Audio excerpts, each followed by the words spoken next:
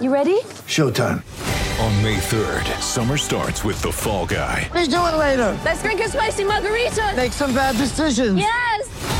Audiences are falling in love with the most entertaining film of the year. Fall guy. Fall Guy? Fall guy. That's what the poster said. See Ryan Gosling and Emily Blunt in the movie critics say exists to make you happy. Trying to make it out? Nope. Because I don't either. It's not what I'm into right now. What are you into? Talking. Yeah. The Fall Guy. Only in theaters May 3rd. Rated PG-13. Welcome to the weekly Webfoot Review, We're excited about the Vegas Bowl, baby. the podcast that keeps you fresh with the latest happenings in the world of Oregon Ducks athletics. Oregon remains an extremely powerful national brand. Freddie and Luke and all the guys going back, Aaron, they've all had a big part of this. Now, here's your host, Our guys have done well in our approach, which is win the day. Jordan Schultz. Hey there, Duck fans. Hope you're enjoying your summer so far. This is episode 11 of the weekly Webfoot Review from SB Nation and AddictedToQuack.com. Jordan Schultz sitting in with you as always. And you can find the podcast on Apple Podcasts and Spotify. Be sure to give us a 5-star rating if you like us. Also, find me on Twitter, On The Air Jordan, with any questions or topic ideas you have for the show. Seriously, love to answer your burning Ducks questions. That's why I'm here.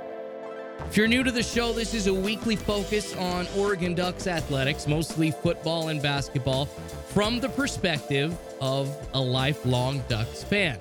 It's me, of course. It's a place to be if you want the latest Ducks news and opinions. And as far as news goes, it seems like Oregon is getting a lot of love in all different forms. Tipping off episode 11 of the weekly Webfoot Review, and this is a good episode, by the way, lots to get to. Tipping it off with the Lady Ducks. I'll tell you about their record season ticket sales so far this offseason. For the men's side, Dana Altman and the men's basketball team just got some great news about their odds in the NCAA tourney. On the gridiron, we kick off our preseason Pac-12 preview. So for the rest of the summer, we're going to be focusing on a couple of the Ducks in-conference opponents every week. One, if we don't really have time for two, there's going to be a couple we're going to have some more extensive looks at. But this week, we're starting off that preview, and we've got two. And we'll take a look at how Oregon matches up against all their Pac-12 opponents. So we start off with Stanford and Cal here on episode 11 of the weekly Webfoot Review. We've even got a couple of experts for each school on the show. So let the fun begin, Duck fans, as we learn more about all of Oregon's challengers in 2019. Also, Las Vegas has updated the Ducks' odds to make the college football playoff, and we can legitimately say they have a chance. It's awesome. We'll talk more about that.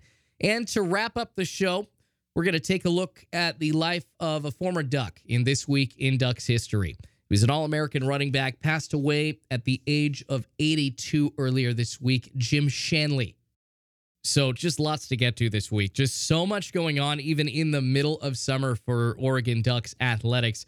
Busy episode 11 of the weekly Webfoot Review. So let's get right to it.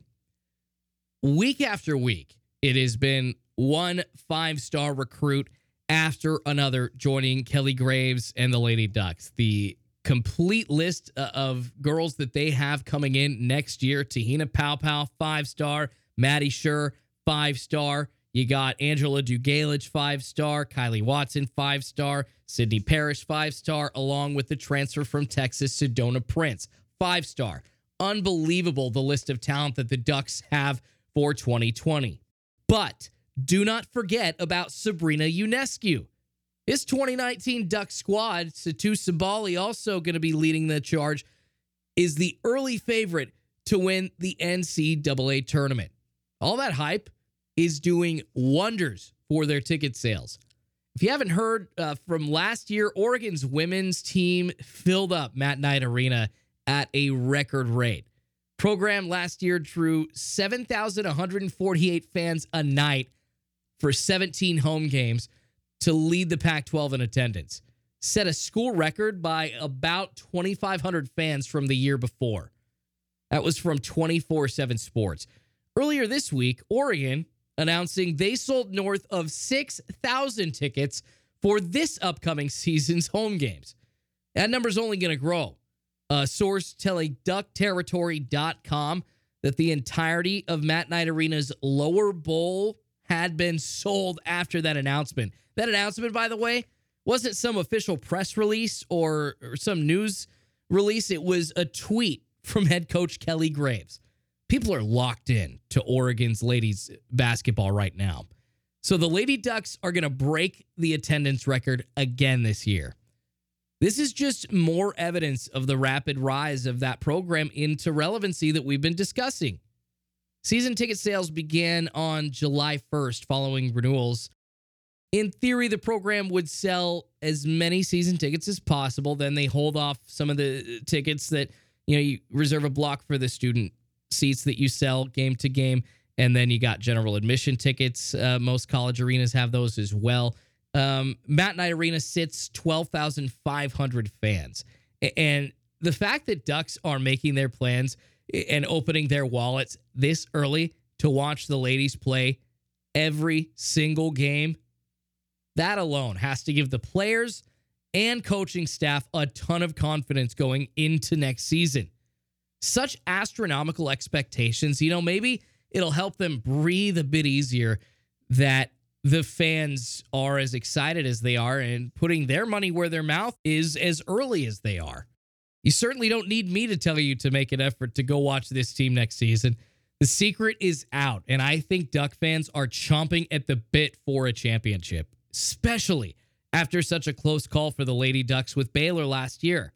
Of course, the Ducks' men's run to the Final Four in 2017, Ducks fans taste it. The 2 shots the football team had at winning it all in the past 10 years. This Ducks fan base is ready to celebrate, ready to get rewarded for all the time, money, blood, sweat, and tears they've invested into Oregon athletics. So good for the Lady Ducks selling so many tickets. They are going to break another attendance record, and this will be the 3rd year in a row breaking their own attendance record for Matt Knight Arena, selling so many season tickets and trying to get back to the Final Four to win that championship that they were so close to last year. Now over to men's basketball. If this story about the men is true, fans might want to start emptying their wallet for their season tickets as well. Some national prognosticators believe that Dana Altman and the team that he has pieced together is already good enough. And I mean pieced together like random puzzles, random ends. Eugene Omoruyi from Rutgers, and then of course Loke Wur late offseason edition, I should say, and Shakur Juiston as well. Just all these guys coming together, pieces. National prognosticators are already saying that this team could be the best in the Pac-12. And on top of that, they might even be good enough to win a national championship. Bovada, the Las Vegas Sportsbook, gives Oregon 26-1 odds to win the 2020 national championship.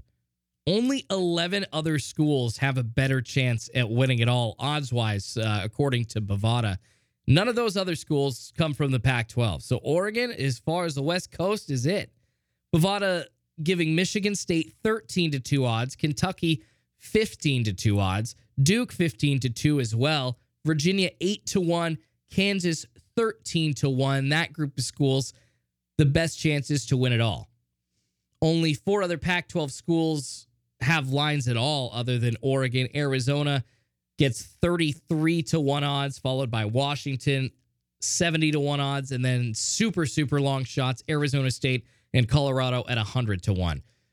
And alongside the 4 Pac-12 schools, the Ducks will face 5 teams on their schedule in non-conference play that are ranked in this odds list as well by Bovada. They're going to open the year against Memphis. They have an 11-1 chance to win a championship, according to Bovada. They host Baylor, 66-1 odds, as well as Houston, 66-1, and they go on the road to play Michigan.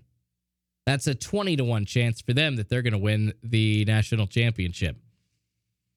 Also going to play Seton Hall in tourney on the road, the Battle for Atlantis tournament that That sounds like a Fortnite tournament, but it is not. It is an NCAA tournament that the Ducks are going to be playing in the Bahamas. That's pretty cool. I know the Atlantic Ocean, Atlantis. All right, come on. It sounds like a video game. It sounds like Fortnite. Bear with me. But they're going to go face Seton Hall, who has 60-1 odds. So the best case scenario for Oregon is this.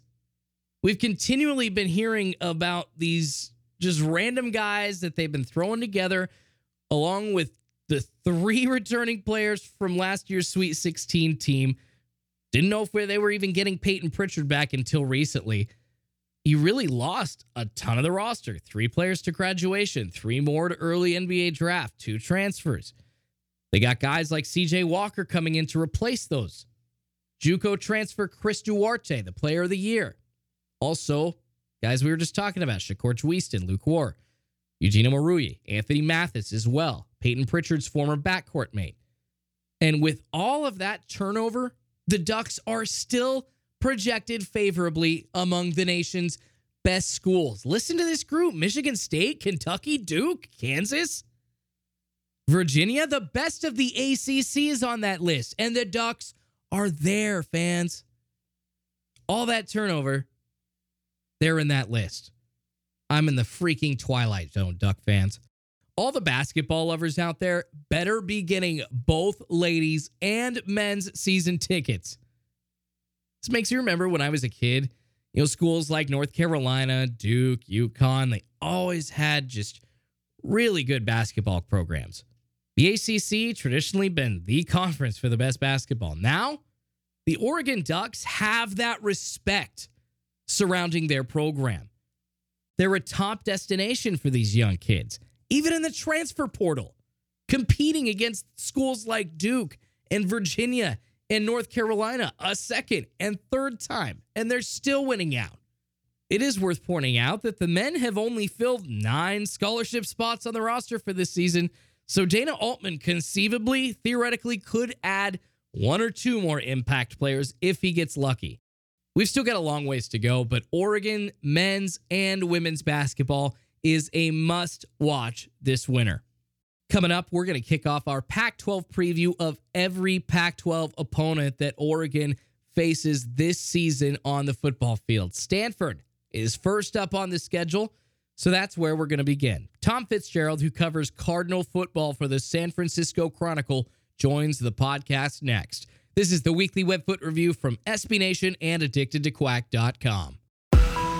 This is episode 11 of the weekly Webfoot review from SB Nation and AddictedToQuack.com. Jordan Schultz sitting in with you, kicking off our team-by-team Pac-12 preview this week. And we're just going to try and make it easy, go in order of the Ducks' 2019 schedule. So we're going to start with Stanford and then go on to Cal and so on and so forth. So joining us now on the weekly Webfoot review to talk Cardinal football, he covers Stanford sports for the San Francisco Chronicle. It's Tom Fitzgerald. Tom, thank you so much for taking the time. How you doing, man? I'm doing great, Jordan. How are you? I'm good. Excited for the start of football season. We're getting close, 45, 50 days away. We're even closer to Pac-12 Media Day, so I'm starting to be able to taste it, if that makes sense. I guess I want to start by asking you, the biggest story of the offseason for Stanford seems to be the loss of Bryce Love. I'm sure you've been hearing a whole lot about that. What is the offense going to look like without him for 2019? A little different. Last year, of course, Love was hurt a lot of the season. Fantastic running back, but he was really hampered by injuries last year and didn't really get a chance to show what he could do. And the other problem was the offensive line.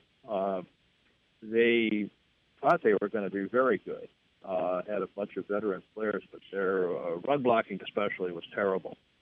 So Stanford went from gaining something like 2,800 yards in 2018 on the ground to 1,400 yards, like half that in 2019. That was a major problem. And it put a lot of stress on KJ Costello, the quarterback, who had a really good year, but the offense still wasn't what it should have been. Yeah, KJ Costello actually been one of the better Pac-12 quarterbacks and kind of, in my opinion, flying under the radar nationally until last year when he was selected Pac-12 second team, all Pac-12 selection last year. A couple days ago, just made the Davey O'Brien Award watch list. So without Love, Is he going to have a chance to be the centerpiece of this offense going forward? Well, he'll definitely be the centerpiece, without question. They've got the running backs, for instance, Cameron Scarlett will probably get the first crack. Could be a workhorse, but he doesn't have nearly the speed that Love had or Christian McCaffrey before that. I think it's going to be more of a tailback by committee with Scarlett and Dorian Maddox, Trevor Spades, guys like that. Perhaps even a freshman named Austin Jones from Oakland. But definitely Costello is going to be the centerpiece. He doesn't have J.J. Arcega-Whiteside to throw those touchdown passes to. J.J. was fantastic in the red zone. And they don't have Trent Irwin anymore, but they've got a bunch of wide receivers who are good, and so it's going to be very interesting to see guys like Michael Wilson, Connor Whittington, and Osiris St. Brown, guys like that. We're talking with Tom Fitzgerald from the San Francisco Chronicle on episode 11 of the weekly Webfoot Review, talking Stanford football. And I want to talk now about Stanford football coach David Shaw. He has been one of the more consistent coaches in the Pac-12 since taking over for Jim Harbaugh back in 2011. Overall record, 82-26, and still relatively young at age 46. I guess a couple of questions. One, what makes him so good? And two, does he want to stay at Stanford forever? Well, I'll answer the second one first. Yes, he does want to stay at Stanford forever, at least until his kids are grown, I would imagine. He's got a bunch of young kids. So, and plus, he's a Stanford guy. You know, He went there. He knows how unique this program is, having the ability to contend for championships, and at the same time being one of the top academic schools in the country. That's really unique in American college football. How does he do it? Well, he's a smart guy. He hires really good assistants. He's a terrific recruiter. And their recruiting budget must be astronomical because he's flying all over the country.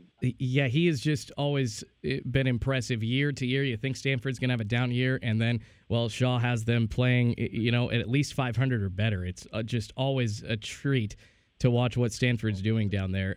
So speaking of what they're going to be doing this year, they have a very tough schedule early in the season. Actually open up Pac-12 play. Week 2 on the road against USC. Is that kind of a make or break game for Stanford that maybe that Auburn game is for Oregon, that really big impact game to start the year? Well, it's certainly one of them. They're at USC. That's going to be a really tough game. JT Daniels, I think he's going to have a big year down there. But they start with Northwestern, and that's a tough task. But then the other really tough task is going to Central Florida, down there in Florida, and that's going to be probably pretty darn hot and humid. And UCF has been fantastic the last couple of years, so that's going to be a really tough game for Stanford. And then of course they have Oregon at home. That's going to be very tough. And then a couple of weeks later, they have UW at home. So that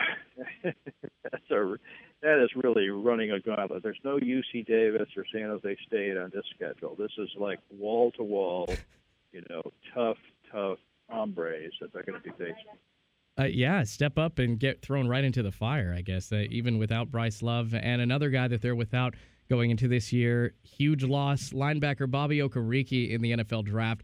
96 tackles, 3.5 sacks during his senior season are surely going to be missed this year. On the defensive side, does the Cardinal have somebody ready to step up and fill his shoes? Well, that's a great question. They not only lose Okereke at inside linebacker, but they also lose the other inside backer, Sean Barton, who retired from football. And those were the top 2 tacklers. So it looks like they may well be starting 2 redshirt freshmen, Jacob Mangum-Farrar and Ricky Biazon, who are great athletes, big, strong guys, but like with no experience. I mean, and 2 redshirt freshman inside backers, and that's not normally a key to success. Talking with Tom Fitzgerald, covers Stanford football and other sports for the San Francisco Chronicle. So Oregon matching up against Stanford to open up their Pac-12 season September 21st. The Ducks haven't really been able to shake them off their backs as of late, losing their last 3 matchups dating back to 2016. And a lot of that early in the year, Stanford going to be facing a lot of different challenges. Is that going to give Oregon a chance to take advantage and get in and beat them early in the year, or is Stanford going to be ready for them, trying to keep that momentum going?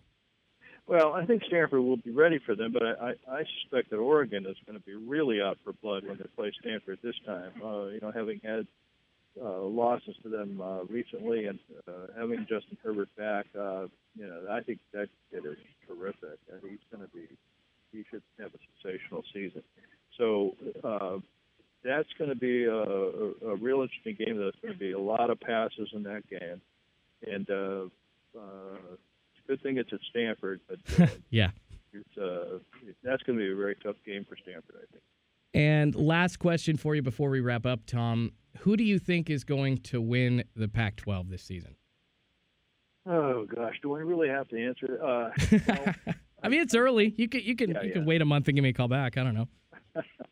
I don't know. I hear Utah is having it looks really good. Yeah. So I guess that would be if I had to bet money on it. I don't think it's going to be Stanford just because they've got too many holes. David Shaw's terrific at keeping the team in contention, but I think until that offensive line shows that it can run block again, that's going to be a big question. The inside backers, as I say, is a big question. Who the workhorse running back is going to be, if there is going to be a workhorse running back. I mean, that's a big question.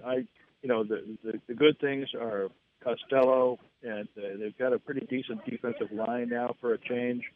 And Paulson Adebo is a terrific cornerback. So I think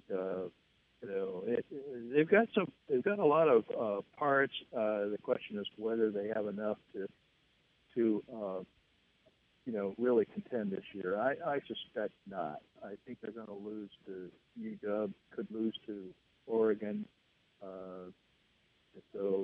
And I think they're going to lose at Central Florida. They could very well lose at USC. I mean, it's going to be really tough. That schedule is a killer. Yeah, that early season schedule, I would not wish that upon anyone, even the Ducks' rivals, the Beavers. Tom, I really appreciate you taking the time out of your busy schedule. I hope you have a great rest of your summer, and I hope Stanford wins every game this season except for when they play Oregon, man. Thanks very much. Anytime, Jordan. Thank you. Wave at him as he goes. It's Tom Fitzgerald covering Stanford sports for the San Francisco Chronicle, actually retiring here in a couple of weeks after a 36-year career. Thank you so much for coming on the program, Tom. Really dropping some great knowledge. Switching gears, we're going to take a look at the Ducks' upcoming opponent after Stanford. Next up after them is, it's going to be the Cal Bears. They get a bye, though, after Stanford before coming back to Autzen Stadium to host the Bears on October 5th. And joining us now on the weekly Webfoot Review, he worked for the San Francisco Chronicle for almost 30 years, now covers Cal athletics for Cal Bears Maven. It's Jake Curtis. Jake, thank you so much for taking the time to join the show. How you doing, man? Good. Glad to be here. Good stuff. Wanted to start in the backfield. The Bears have a hole at running back with the graduation of Patrick Laird. He's in training camp with the Miami Dolphins right now. Hopefully he can work his way into getting some carries. But who will the Ducks have to worry about this year for Cal, who's going to be carrying the ball? Well, it looks like Christopher Brown, he was hurt a lot toward the end of spring, but he's probably going to be the number one guy. He's a big guy, pretty fast. Nothing particularly special about what he does. Marcel Dancy is more of a skitterbug kind of guy. He has some moves and get away, but he's really small. It remains to be seen whether Brown could have a real big impact since the offensive line has questions as well. Now, Chase Garbers got most of the time at quarterback last year as a redshirt freshman, throwing for just over 1,500 yards, 14 touchdowns, 10 interceptions. How safe is his job at quarterback after they brought that transfer in from UCLA? Did either of them separate themselves from the other in spring practice, or how did that go? Yeah, Garbers definitely separated himself, not so much by what he did, but what Monster didn't do. Maybe he was rusty from not playing for a year, but he was not very impressive. And I think Garbers would really have to play poorly during the preseason not to be the starting quarterback come opening game. Garbers was better in spring, but, that's spring. It remains to be seen. They need a major improvement at quarterback to be any kind of factor in the Pac-12. Yeah, that's why I was asking you, Jake. By the way, we're talking to Jake Curtis. He covers Cal Athletics for Cal Bears Maven. The thing with Chase Garbers and their quarterback situation going forward, you're right. The Pac-12 has usually had a very high level of quarterbacks coming out of that conference, and with them bringing that kid in from UCLA, it kind of made me ask questions, and I'm sure a lot of fans like, well, is Garbers the guy? So is Justin Wilcox and the rest of the staff going forward with the idea that he's the guy, or could they maybe be open to maybe a transfer after next year if he doesn't get it going this season? Yeah, that's very possible. I don't think they're thinking that far ahead. I think they're hoping that Garbers makes a market improvement. I mean, there is a history of that, of redshirt freshmen or freshmen who are pushed in as starters as freshmen, making a huge leap as sophomores. But obviously that doesn't always take place, and it remains to be seen whether he can do it. I thought they might be looking for somebody over this offseason, but that hasn't panned out, perhaps because Garbers played pretty well in the spring. But I still thought they might be looking for somebody to pull in as a grad transfer to soak up that offense a lot, because their defense is clearly their strength, and a lot of that personnel is going to be gone after this coming year. So the Oregon Ducks, of course, very intimately connected to the Bears football program right now. Their former DB, Justin Wilcox, the head coach, going into his third full season. It's obviously going to take some time to dig out of that hole that Sonny Dykes put the program into. But how has Wilcox fared so far, in your opinion? Well, they gave him a new contract, and they upped his money a little bit. So obviously Cal thinks they need to do something to keep him. I think he's done fine. He had to change the philosophy 180 degrees from a totally offensive style to a totally defensive style, and that takes a little while. And he's done it basically with a lot of the same players. I think this year will be a key indicator. I usually look at the third year of a head coach as being key. Okay. First year is you can throw it out the window as far as I'm concerned. Second year you can get some idea, but really the third year that really becomes the coach's team. And I think he needs to do better than predictions to really move the program forward. Now, you talk about the defensive side of the ball and the switch to that mindset. Evan Weaver, I mean, what a stud for the Cal Bears, a real bright spot, 159 tackles last year. Is he the safe bet to continue as the leader and to try and teach the young guys how you're supposed to play defense at Cal? Yeah, he's clearly the leader. He's a great talker. He's a great interview too.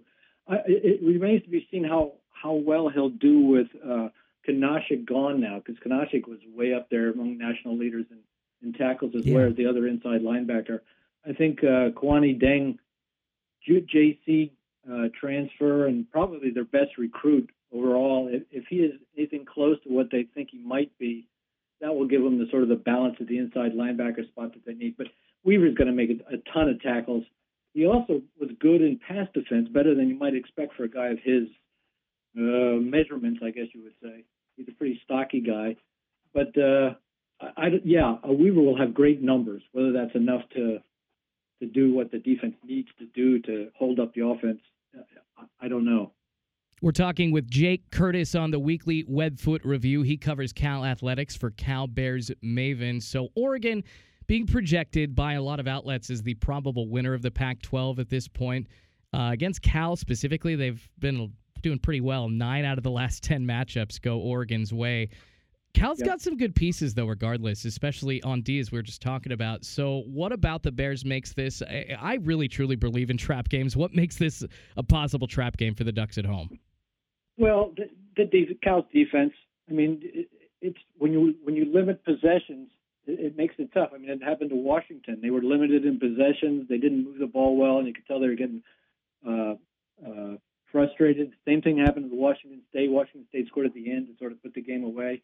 But when you have a great defense like that, it makes winning a lot of games difficult, but it can bother good teams quite a bit because they don't get a lot of possessions, they don't score, they get frustrated, and it creates a close game, which, a break here or there can can really cause problems. So with a team like Cal with a great secondary, I was a little surprised the Thorpe watch list came out today and not a single Cal guy was on that, which is somewhat surprising. But I think with a defense like Cal, that it'll concern every good team that comes in. And with Oregon's inability to start some games last year, just looking anemic in that first quarter at times, it's an opportunity for Cal to come into Autzen Stadium and really make a difference there. So what is the best case scenario that you see for Cal football this year? Maybe a step forward record-wise, or because they lost so many key guys, they could take a step the other way. Where are you looking at, Jake? Well, the problem is they're playing in the Pac-12 North, which is where all the good teams are this year. So I would think they'd finish fourth or fifth, probably with something similar record-wise to what they had this past year, 7-5 during the regular season, maybe 5-4, 4-5, somewhere in that category in the conference. I don't think they're making a big step forward. They just don't have the quarterback, a proven quarterback that you need to contend for a title at this point. And I don't think Garbers is going to make that kind of leap. And last but certainly not least, who, in your opinion, will win the Pac-12 for 2019? Oh, boy. Well, I think it's three teams. I think Stanford's out of the picture. I think they got a lot of problems, but I think it's the other three teams. I mean, personnel-wise, you wouldn't think Washington State would be in there, but somehow Leach comes up with something to create an offense.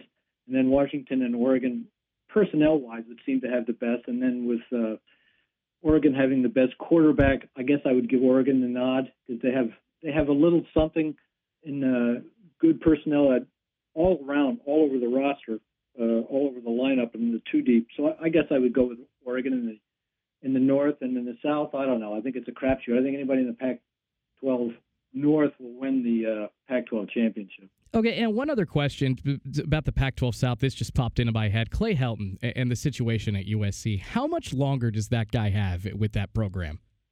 Well, if they start losing early in the year, he may not make it through the year. Okay.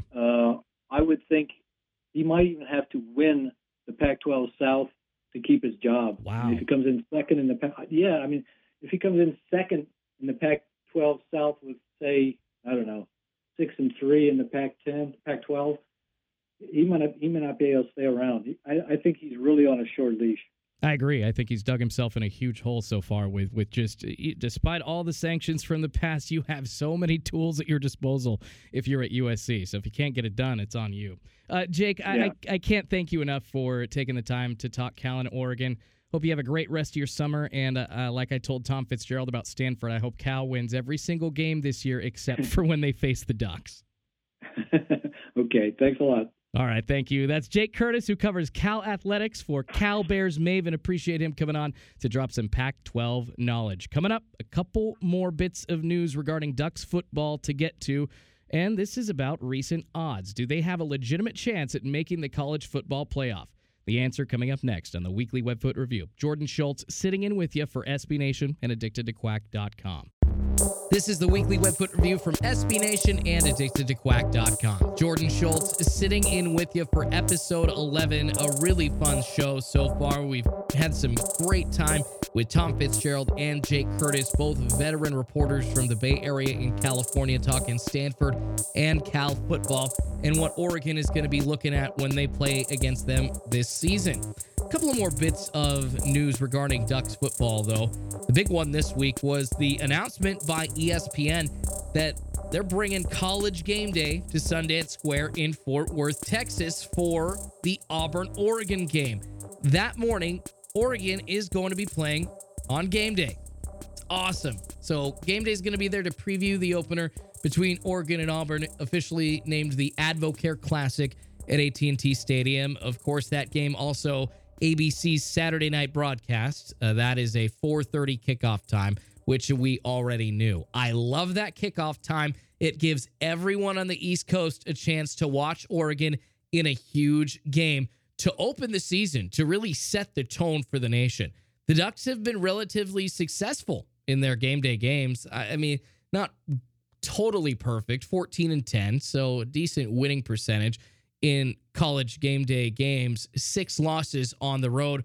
or in neutral site games. So that's pretty big. So 6 of those 10 losses happening on the road or neutral site, like this AT&T Stadium game in Texas, where I don't really believe it's a neutral site. That's a pretty easy game for Auburn fans to travel to. It's more of a road game for Oregon. The Ducks last season lost both their games in which game day was in attendance. That OT lost to Stanford at home and then at Washington State in Pullman. Auburn, on the other hand, 9-9 when game day is there for its games. They won last time during the 2017 Iron Bowl with game day from ESPN in attendance. This is really going to be a top 10 matchup to start the season. And I know that the rest of the nation is going to have its eyes on Oregon with that time, 4:30 Pacific, 7:30 Eastern, looking to see if they're going to be marching towards the college football playoff or if they stumble early and let Auburn get going. Both of these teams' offensive lines are the most experienced in all of college football. And I firmly believe that the 5 guys protecting Justin Herbert are the best in the nation this year.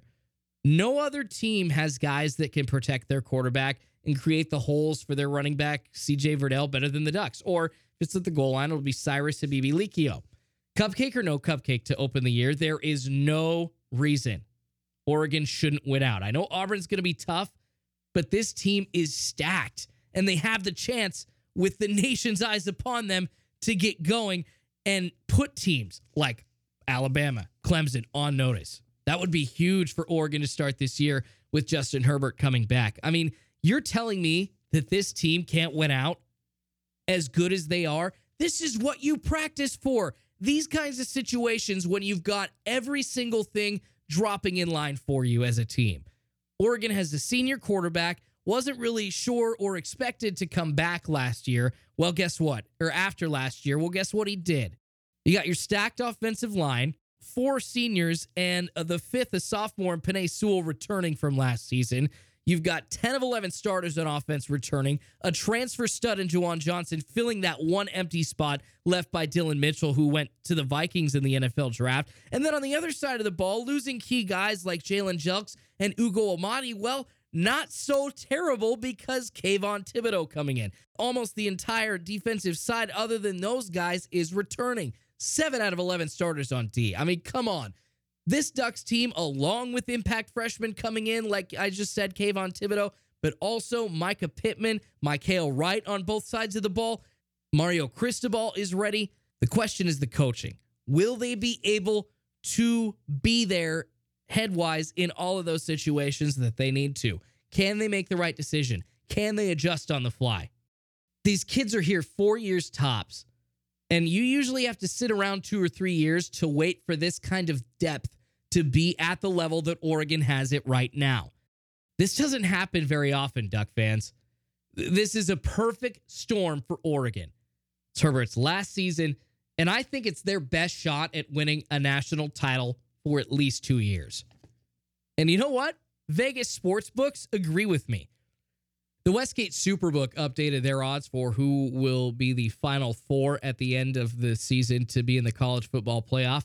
Well, Oregon fans, the Ducks are in the top dozen teams with the best odds to make that group in December. Not surprising, Alabama, Clemson leading the way, 1-6 odds, not 6-1, 1-6.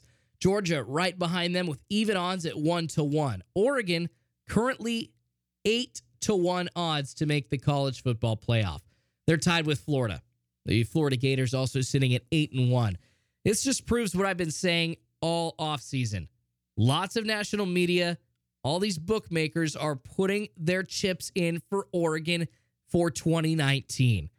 Everyone expects them to emerge, or almost everyone expects them to emerge out of the Pac-12 this year and have a shot at getting into the playoff for Justin Herbert's last year. Heisman Trophy candidate? I mean, come on. Remember, ESPN said that we talked about this in episode 10 of the weekly Webfoot Review, that they have a 14% chance to make the Final Four, which is about 7-1.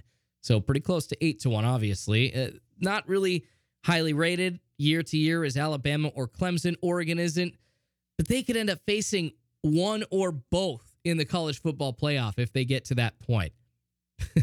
And I have always salivated at the mention of an Oregon-Alabama matchup for years. I freaking hate Nick Saban. I hate that he always whined about the pace that Oregon played at under Chip Kelly, how fast they were, how many plays they ran per game. He said his players, oh, well, we could get hurt. We have much more of a chance of getting injured if the game goes that fast. That's not real football. BS. It is so football. It doesn't have anything to do with football. It has to do with the fact that Nick Saban was scared that a coach in Chip Kelly actually found a way to beat his team. And we never got to see that. So I've had Alabama, in my mind, as the dream opponent for Oregon in a title game for a long time. And now Mario Cristobal is recruiting totally different. All kinds of big players up front, getting huge offensive linemen, real weapons for his quarterback at the wide receiver position. It's a whole different look in Eugene. This is the time for the Ducks to compete with those big teams from the SEC, those big guys like Clemson. Oh, it's now, Duck fans. We're just about 40 days away from their opener against Auburn, another big team out of the SEC who they should match up well against, and I can't wait. Before we go, it's time for my favorite part of the podcast, This Week in Ducks History. A former All-American running back, Jim Shanley, died at the age of 82 last week. Shanley played at North Bend High School, earned state honors as a junior and senior while combining for 39 touchdowns. Led Oregon in rushing in the mid-50s, 1955 and 1957, totaled almost 1,900 yards on the ground in 3 total seasons. Shanley was an all-Pacific Coast Conference selection. That was what the Pac-12 10-8 was called before it had that name with the number. It was just the Pacific Coast Conference. He was an all-PCC selection, ranked 10th in the nation with 711 rushing yards as a sophomore, 9 touchdowns as well on 100 carries, averaged 7.1 yards per carry. Pretty dang good. 7.1 yards per carry. That's a mad number nowadays. Oregon that season went 6-4 under legendary coach Len Casanova, and as a senior, he ran 168 times for 664 yards to lead Oregon to the Rose Bowl for the first time in 38 years. Right of the line of scrimmage, Crabtree takes the ball, quarterback option, pitches back to Shanley. He's around the left side to the goal line. That right there was the touchdown he scored in the second quarter of that Rose Bowl to tie the game up with, guess who? The Ohio State Buckeyes, 7-7. Shanley had 11 carries for 59 yards that game, but Oregon would go on to lose 10-7. That was actually a surprise, only losing by 3 for a lot of people. They were 19-point underdogs going into that matchup. I believe Auburn was ranked number 2, or whoever was ranked number 2 that season. They were ineligible because of some recruiting violations, so Oregon got put up into that game and faced off against the Ohio State Buckeyes in the Rose Bowl that year. And what a game, too. Len Casanova, I already mentioned him. He coached against the legend Woody Hayes for Ohio State. Mel Allen and Chick Hearn called the game on NBC. Another fun fact, Oregon quarterback Jack Crabtree won the MVP. Yes, you're hearing correctly. The losing team had the MVP, and he is still only one of 2 players on a losing team ever in the Rose Bowl to win that award. This was the last time that Oregon played Ohio State until the 2010 Rose Bowl. Ohio State won that 26-17. I should mention the Ducks at the time were still referred to as the Webfoots during the 1957 season. Obviously, that's where the name of this podcast comes from, the Weekly Webfoot Review. Jim Shanley, selected to the Senior Bowl following his Oregon career, also played cornerback for the Webfoots. He signed with the Green Bay Packers and ran for 30 yards, also returned a few punts, and played 1 season in 1958 for pro ball. He worked as an assistant coach at Washington State in the 1960s, then switched, got out of football, and worked as an insurance executive. He was inducted into the University of Oregon Athletics Hall of Fame in 1994. What a career he had. Jim Shanley sounds like he was Oregon's stud at running back in the 50s. All-American for Oregon, dead at the age of 82. Wanted to celebrate your life, Jim Shanley. Thank you for your contributions to Oregon. So cool. The Oregon Webfoots in the Rose Bowl in 1958 on New Year's Day. The nation watched that game. That is so awesome to think about it. When there were only like 4 channels on. Oregon was on TV, and Jim Shanley scored a touchdown for the Webfoots. That's going to do it for episode 11 of the weekly Webfoot Review. Stay tuned for episode 12.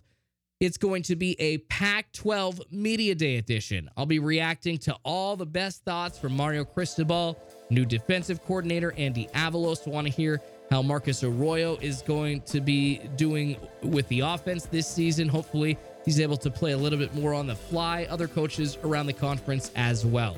We're also going to continue our Pac-12 schedule preview for the Ducks. Colorado and the Washington Huskies are next up on the list. So we'll definitely be tackling either one or both during the next episode of the podcast. You can find the show on Apple Podcasts and Spotify. Be sure to give it a 5-star rating if you enjoy listening. Also, find me on Twitter on the Air Jordan if you have any ideas. On the Air Jordan with an O, by the way. If you have any ideas for topics or burning Ducks questions you want answers to. This has been episode 11 of the weekly Webfoot Review from SB Nation and AddictedToQuack.com. I'm Jordan Schultz, and I'll talk to you next week, sports fans. Go Ducks! The weekly Webfoot